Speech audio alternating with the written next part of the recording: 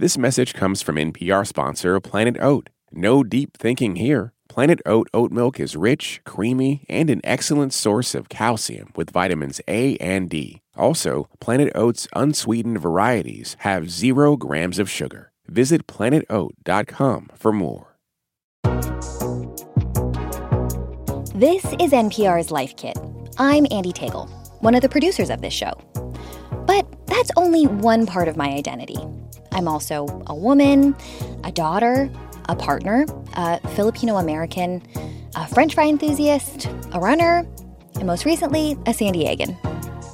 All this to say, there are so many elements that inform who we are and how we think and how we show up in the world. And none of these identity makers exists in a vacuum. We're all just a great big combination of intersections. So today, at the intersection of Mental Health Awareness Month and Asian American Pacific Islander Month, we're talking to psychologist Jenny T. Wang. She says it's important to expand your lens in order to understand the forces shaping your health and your identity. For many children of immigrants or even immigrants themselves, part of what shaped their mental health was the context in which they were trying to build lives in. Jenny is the author of Permission to Come Home: Reclaiming Mental Health as Asian Americans. And while no one person's experience will be exactly the same as the next, she says a lot of Asian Americans can face similar burdens. For many immigrants who came to this country, my parents included, there were certain barriers. There were things that were kind of threatening to their environment or to their lives. And that could be racism, that could be not speaking the language, that could be a lot of different things that made them feel as though they didn't belong. And so that starts to shape mental health and the narratives in which they might have internalized. Another through line of the Asian American experience: the impulse to ask for permission first. This idea that we need to ask our parents or ask our communities to make certain decisions or to live certain lives or pursue certain careers. Instead, Jenny says, it's time to practice some agency. And so this idea of permission, I almost wanted us to reclaim a little bit and consider this idea of permission claiming. This idea that I can give myself permission to go into these spaces of my life where traditionally it may have not been valued, something that was not discussed in our culture or even encouraged. In this episode of Life Kit, mental health and the Asian American experience. Whether or not you identify as AAPI, Jenny has great advice on everything from working through guilt to defining home on your own terms. Support for this podcast and the following message come from Integrative Therapeutics, with vitamins and supplements previously available only through practitioners, including Cortisol Manager. Unlock your best self with clinician-curated supplements from Integrative Therapeutics, now on Amazon. This message comes from NPR sponsor HubSpot. More to-dos, less time, and an infinite number of tools to keep track of. Doing business has never felt harder. But you don't need a miracle to hit your goals. You just need HubSpot, because their all-in-one customer platform can make growing your business infinitely easier. Imagine this: higher quality leads, fast closing deals, wildly happy customers, and more benchmark-breaking quarters. It's not a miracle. It's HubSpot. Visit HubSpot.com to get started today. This message comes from NPR sponsor REI Co-op. REI has gear, clothing, classes, and advice for camping and glamping, biking and hiking, axing and snacksing. Visit your local REI Co-op or rei.com for the 1,000,001 ways to opt outside. You write about how for a lot of Asian immigrant parents, there are 3 acceptable professions: doctor, lawyer, engineer. Love that. Hilarious. For Filipinos, I'll add nurse to that. You'll be hard-pressed to find a Filipino family that doesn't have a nurse somewhere in that extended line. But anyway, this map is a really familiar narrative for a lot of people. You know, it tells you what to do, how to be, who your partner should be, where to go in order to find success and safety. Why is it so hard for us to veer from the courses our parents have set? And what steps can we take to start to carve our own authentic paths? It is back to some of that kind of ingrained frameworking that our parents offered to us. And we're not here to blame our parents, actually, right? We're here to actually say that they had to survive certain situations that created certain ways of thinking about how we should show up. And so there is this scarcity mentality where a lot of immigrants' parents came here with very little or were on their own and felt unsafe. And so with that scarcity mentality, there is a fear that we may never be stable enough. We may never have financial resources that are sufficient to make us feel comfortable in this world. And so that starts to frame some of the job opportunities that they encourage us to pursue, the educational attainment, all of these benchmarks that they think will lead us to a better life, which is, for a lot of them, why they came to this country in the first place. So values such as creativity, right, social engagement, passion, mission, these are ideas that our parents really didn't have the privilege to really access or do for themselves. And so when this younger generation says, oh, but I want to pursue an art career, and our parents, what they're thinking is, you're not going to be able to make a sustainable living, that terrifies them. And so that anxiety then gets kind of pushed onto us. And we have to manage both our uncertainty as well as our parents' uncertainty. And how do we start to do that? Okay, mom, okay, dad, I want to be an artist. What sort of template language, how can we start that conversation? So for myself, I was training to become an accountant, and yet I knew it was not the profession for me. I think ultimately I knew that even if I had become an accountant and gotten licensed and all of that, I would have eventually left the career anyway. And it would have been for naught, right? Because I was only doing this because it was what my parents thought was the secure path. Well, if I was miserable, how sustainable is that path over the long term?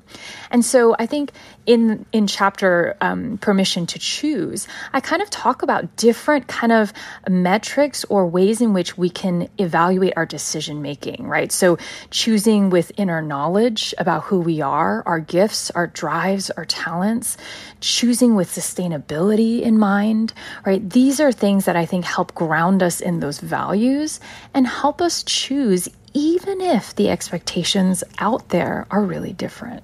So I'm hearing, self-awareness is really where it starts, having an honest conversation with yourself, which on its own can be a really hard step. And it will still be a big journey from there. But if you have your sense of self, if you understand what you really want, it can make the rest of the road easier. We talked a lot about expectations with parents, and there are a lot with family, and some things are said, some things are unsaid. Maybe you have a parent who won't communicate something directly to you, but you can figure out what their hopes or dreams are for you based on how they praise or criticize your best friend, your cousin. They compare and contrast all the time. What do we do with that?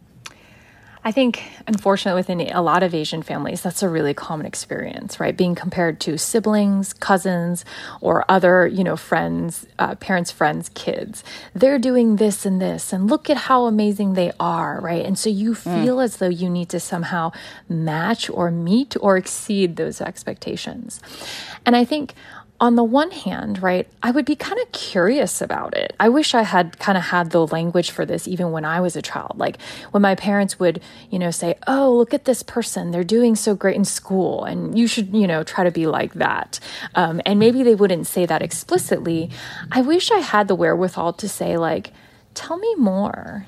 What is behind that desire, right? What is behind that kind of praise?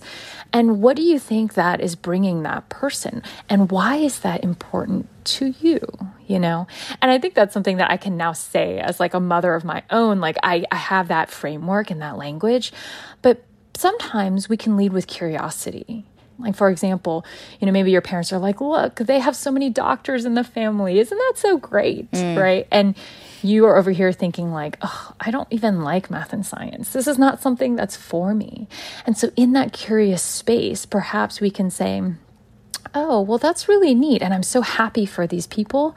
But I think for me, I've realized that I really love this. And it really makes me come alive when I do this. And so, as much as, I don't think I'm meant to be a doctor, I really believe in this path. And I would really appreciate your support in going that way. That's great advice. Leading with curiosity instead of immediately getting reactive or seeing it as a dig. Just open up some space. Open up a space to see how everyone feels.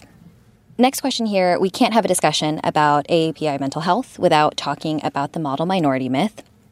Something that you describe really well in the book. You describe it as, quote, a caricature of individuals who are hardworking, compliant, highly educated, and passive in the face of mistreatment. I know this is a big question, but Jenny, why is this trope so problematic? It's problematic on so many levels. It kind of creates this monolithic perspective of Asian Americans, right? Where somehow they're all high achieving, they're successful, they're financially independent. And this really erases the lived experiences of Asians who are living at the poverty line, who are requiring social resources. I also think that there's another layer in which, the model minority myth is kind of rooted in the sense that we are pitted against other marginalized groups. And when the model minority myth kind of was brought into, social awareness here, it was in the midst of the civil rights movement. And so Asian Americans were suddenly touted as these super successful minorities who had somehow, in spite of marginalization, become successful. So it really pitted us against other individuals of color who were all trying to kind of survive in this racist world. And so I think that in many ways, the model minority keeps us from being able to build coalitions with other marginalized groups who are being impacted by racism every day.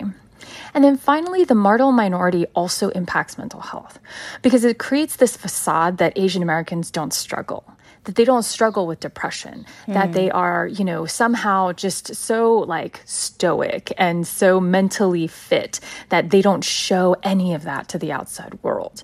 And I think this coupled with the idea of saving face, which we don't air out our dirty laundry, right, out into the world. We don't talk about our mental health or our family struggles with a stranger.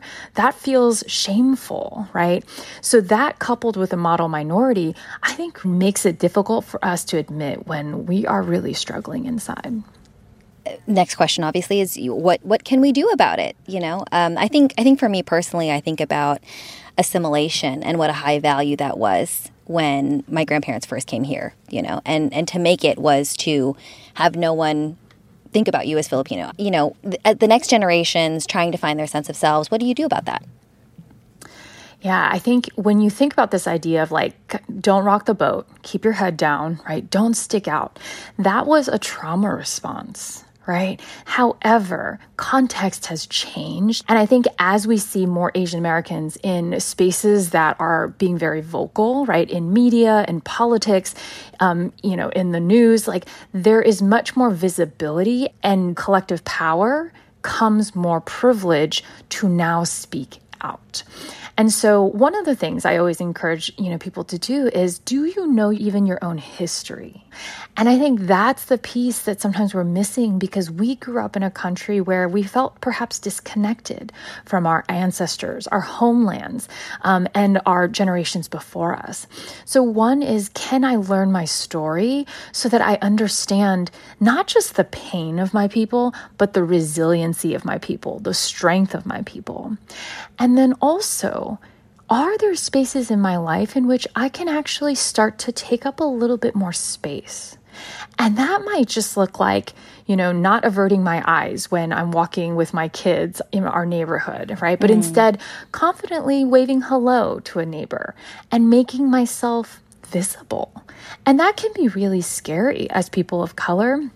But at the same time, if we comply or become complicit to our own invisibility, we will never be seen as whole, authentic people. All right, so turning to the family, another big one is guilt. Guilt. Catholic. I come from a family of immigrants, so this one was huge for me. And I'm sure for lots and lots of people out there. There are so many reasons guilt can pop up in your life. You have some great advice in the book about how to work with and through guilt. Could you lay out a few of those ideas for us? Sure, absolutely. So guilt as a human emotion, has stuck around because it has a function. It's adaptive, right? When I've done harm towards someone, I may feel guilt, and that will prompt me to apologize, to engage them, to figure out how to do better next time. And that's the purpose of guilt. It keeps us in relationship with each other. The problem is that we also have guilt in instances where perhaps we haven't done any real tangible harm. You can say that again, yeah. But we feel as though we actually have failed to meet a certain expectation or a certain kind of framework that we believe someone holds for us. And so in those instances, we need to kind of check, is that really what our parents or our community expects of us? You know, I use the example that recently I had a conversation with my own mother, and I said, I always felt like I needed to support y'all. And that's why I felt pressure to become an accountant, because I thought that's how I would have the financial security to support my parents. Well, she looked at me and she said, but we've never expected that from you. I'm not sure where you got that idea from. And so I think a lot of times we internalize a lot of these expectations. So one, we have to seek out clarity about whether or not that expectation is true and real. But then secondly, we also have to question whether or not that guilt is bringing us closer to the life we want to live or further away. So I use self-care as an example, right? A lot of people will say, when I engage in self-care, when I take an hour of my day to just take care of myself, I feel guilt. And I have to say, okay, let's be curious about that guilt for a moment. Have you caused harm? No, I haven't. 2, do you feel like you've failed an expectation that someone has imposed upon you? Yes, I do. I feel like I should be in service of everyone else first and then myself. Okay, but how does this align with the values that you uphold about how to live a healthy life? Well, the guilt actually is in opposition to that idea of a healthy life, because a healthy life means that I create boundaries. I say no. I protect myself so that I can use my resources effectively. And so in this instance, the guilt actually is a detractor from our value of trying to live a healthy mental and physical life. And so we have to kind of be able to use that guilt more flexibly and really question, is it helping us or is it actually keeping us from living the life we want to live? Good reminder. Hard in practice, good reminder. And you mentioned this just now. I think guilt goes hand in hand with setting boundaries for yourself and also especially when it comes with family. Jenny, how and why should we set boundaries with family, with ourselves? So when we think about boundaries, I think within Asian culture, it's almost thought of as disconnection. If I set a boundary, I'm creating a wall between us. And so I think that sometimes it's hard to do that because culturally, those boundaries might look really different in Asian culture than it does in Western culture. And at the same time, I think when we don't have boundaries, it means that we are essentially giving away our time, our energy, all our resources without any sense of whether or not we have capacity to give those things away. And so I think this idea that, we need to be selfless, we need to be sacrificial. Those are not bad things. However, if you do that endlessly over the course of your life, guess what happens? We get resentful. We feel angry. We feel completely depleted. And so I think those boundaries are meant for us to be able to reserve some of that capacity for ourselves so that we can do and pursue the things that really do matter to us while also staying in relationship with the people we love. We don't set boundaries with people who we will never see again. We set boundaries with people whom we want to stay in connection with, but also remain a part of the equation. And so boundaries should actually be thought of as a way of loving each other well. Finally, I want to talk about what it means to come home. To come home to ourselves, to our family, as immigrants or children of immigrants, or even if your family has been here forever, but you look other. It can be hard to find a place that fits, right? So can you walk us through some of the barriers to finding home and also elements that might help us craft a sense of belonging for ourselves? I think with the barriers of finding a home And especially as immigrants, where, sometimes I go back to Taiwan and I don't feel at home there either because I'm seen as too Western, too outspoken, too opinionated, right? And so even in my homeland of my ancestors, I don't feel at home. And here in America, I've lived here for almost my entire life, and sometimes I still don't feel at home as well. And so home now no longer is a physical place, but perhaps it is a condition of being. And, the author, activist James Baldwin has said that perhaps home is an irrevocable condition in which we cannot be turned out from. We cannot be distanced or cast out from, right? And so in many ways, I think Asian Americans, we are now being intentional about building a home for ourselves through our creativity, through our organizing, through our networks and communities, and finding strength in that. And I think that crafting a home has to be an intentional practice. And then I talk through in the book kind of these 4 ideas: safety, right? And belonging, authenticity, and compassion. And sometimes there will be spaces in our lives where we only feel 2 of the 4, or 1 of the 4, or none. And that will impact or moderate then how I show up in that space. And so I kind of encourage people in the book to find your own kind of cardinal spaces or ideas to ground or root that anchor of home. Jenny T. Wang, author of Permission to Come Home, thank you so much for your time. Thank you so much for having me. It was so lovely to chat with you.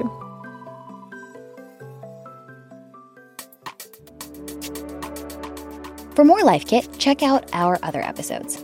I hosted one on overcoming the likability trap, another on reframing productivity, and we've got lots more on everything from parenting to mental health. You can find those at npr.org/lifekit. And if you love Life Kit and want more, subscribe to our newsletter at npr.org/lifekitnewsletter. And now, a completely random tip. Hi, my name is Trevor Penner. When you're making hard-boiled eggs and you need to make it easy to peel the skin off, have a bowl of ice water ready for right after you take them out of the boiling water. Throw them immediately into the ice bath of cold water and just wait like 5 minutes, and they're easy to peel every time. If you've got a good tip, leave us a voicemail at 202-216-9823 or email us a voice memo at lifekit@npr.org. This episode of Life Kit was produced by Michelle Aslam. Megan Kane is the managing producer. Beth Donovan is the senior editor. Our production team also includes Audrey Wynn, Sylvie Douglas, and Mansi Corona. Dahlia Mortada is our digital editor, and Beck Harlan is our visuals editor. I'm Andy Tagle. Thanks for listening.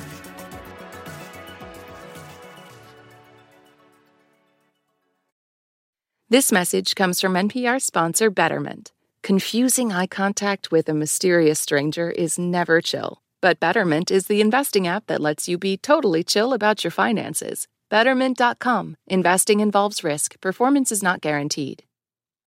This message comes from NPR sponsor Stearns & Foster. Every Stearns & Foster mattress is handcrafted for irresistible comfort with indulgent memory foam and ultra-conforming IntelliCoils for your most comfortable sleep. Learn more at stearnsandfoster.com. On Wildcard, the new podcast from NPR, you'll hear people like comedian Jenny Slate reflect on their lives. What is something you think about very differently today than you did 10 years ago? Dressing, like not salad dressing. I've always loved it and I'll never stop. Dressing my body. That's all part of the new game show Wildcard, only from NPR. Listen wherever you get your podcasts.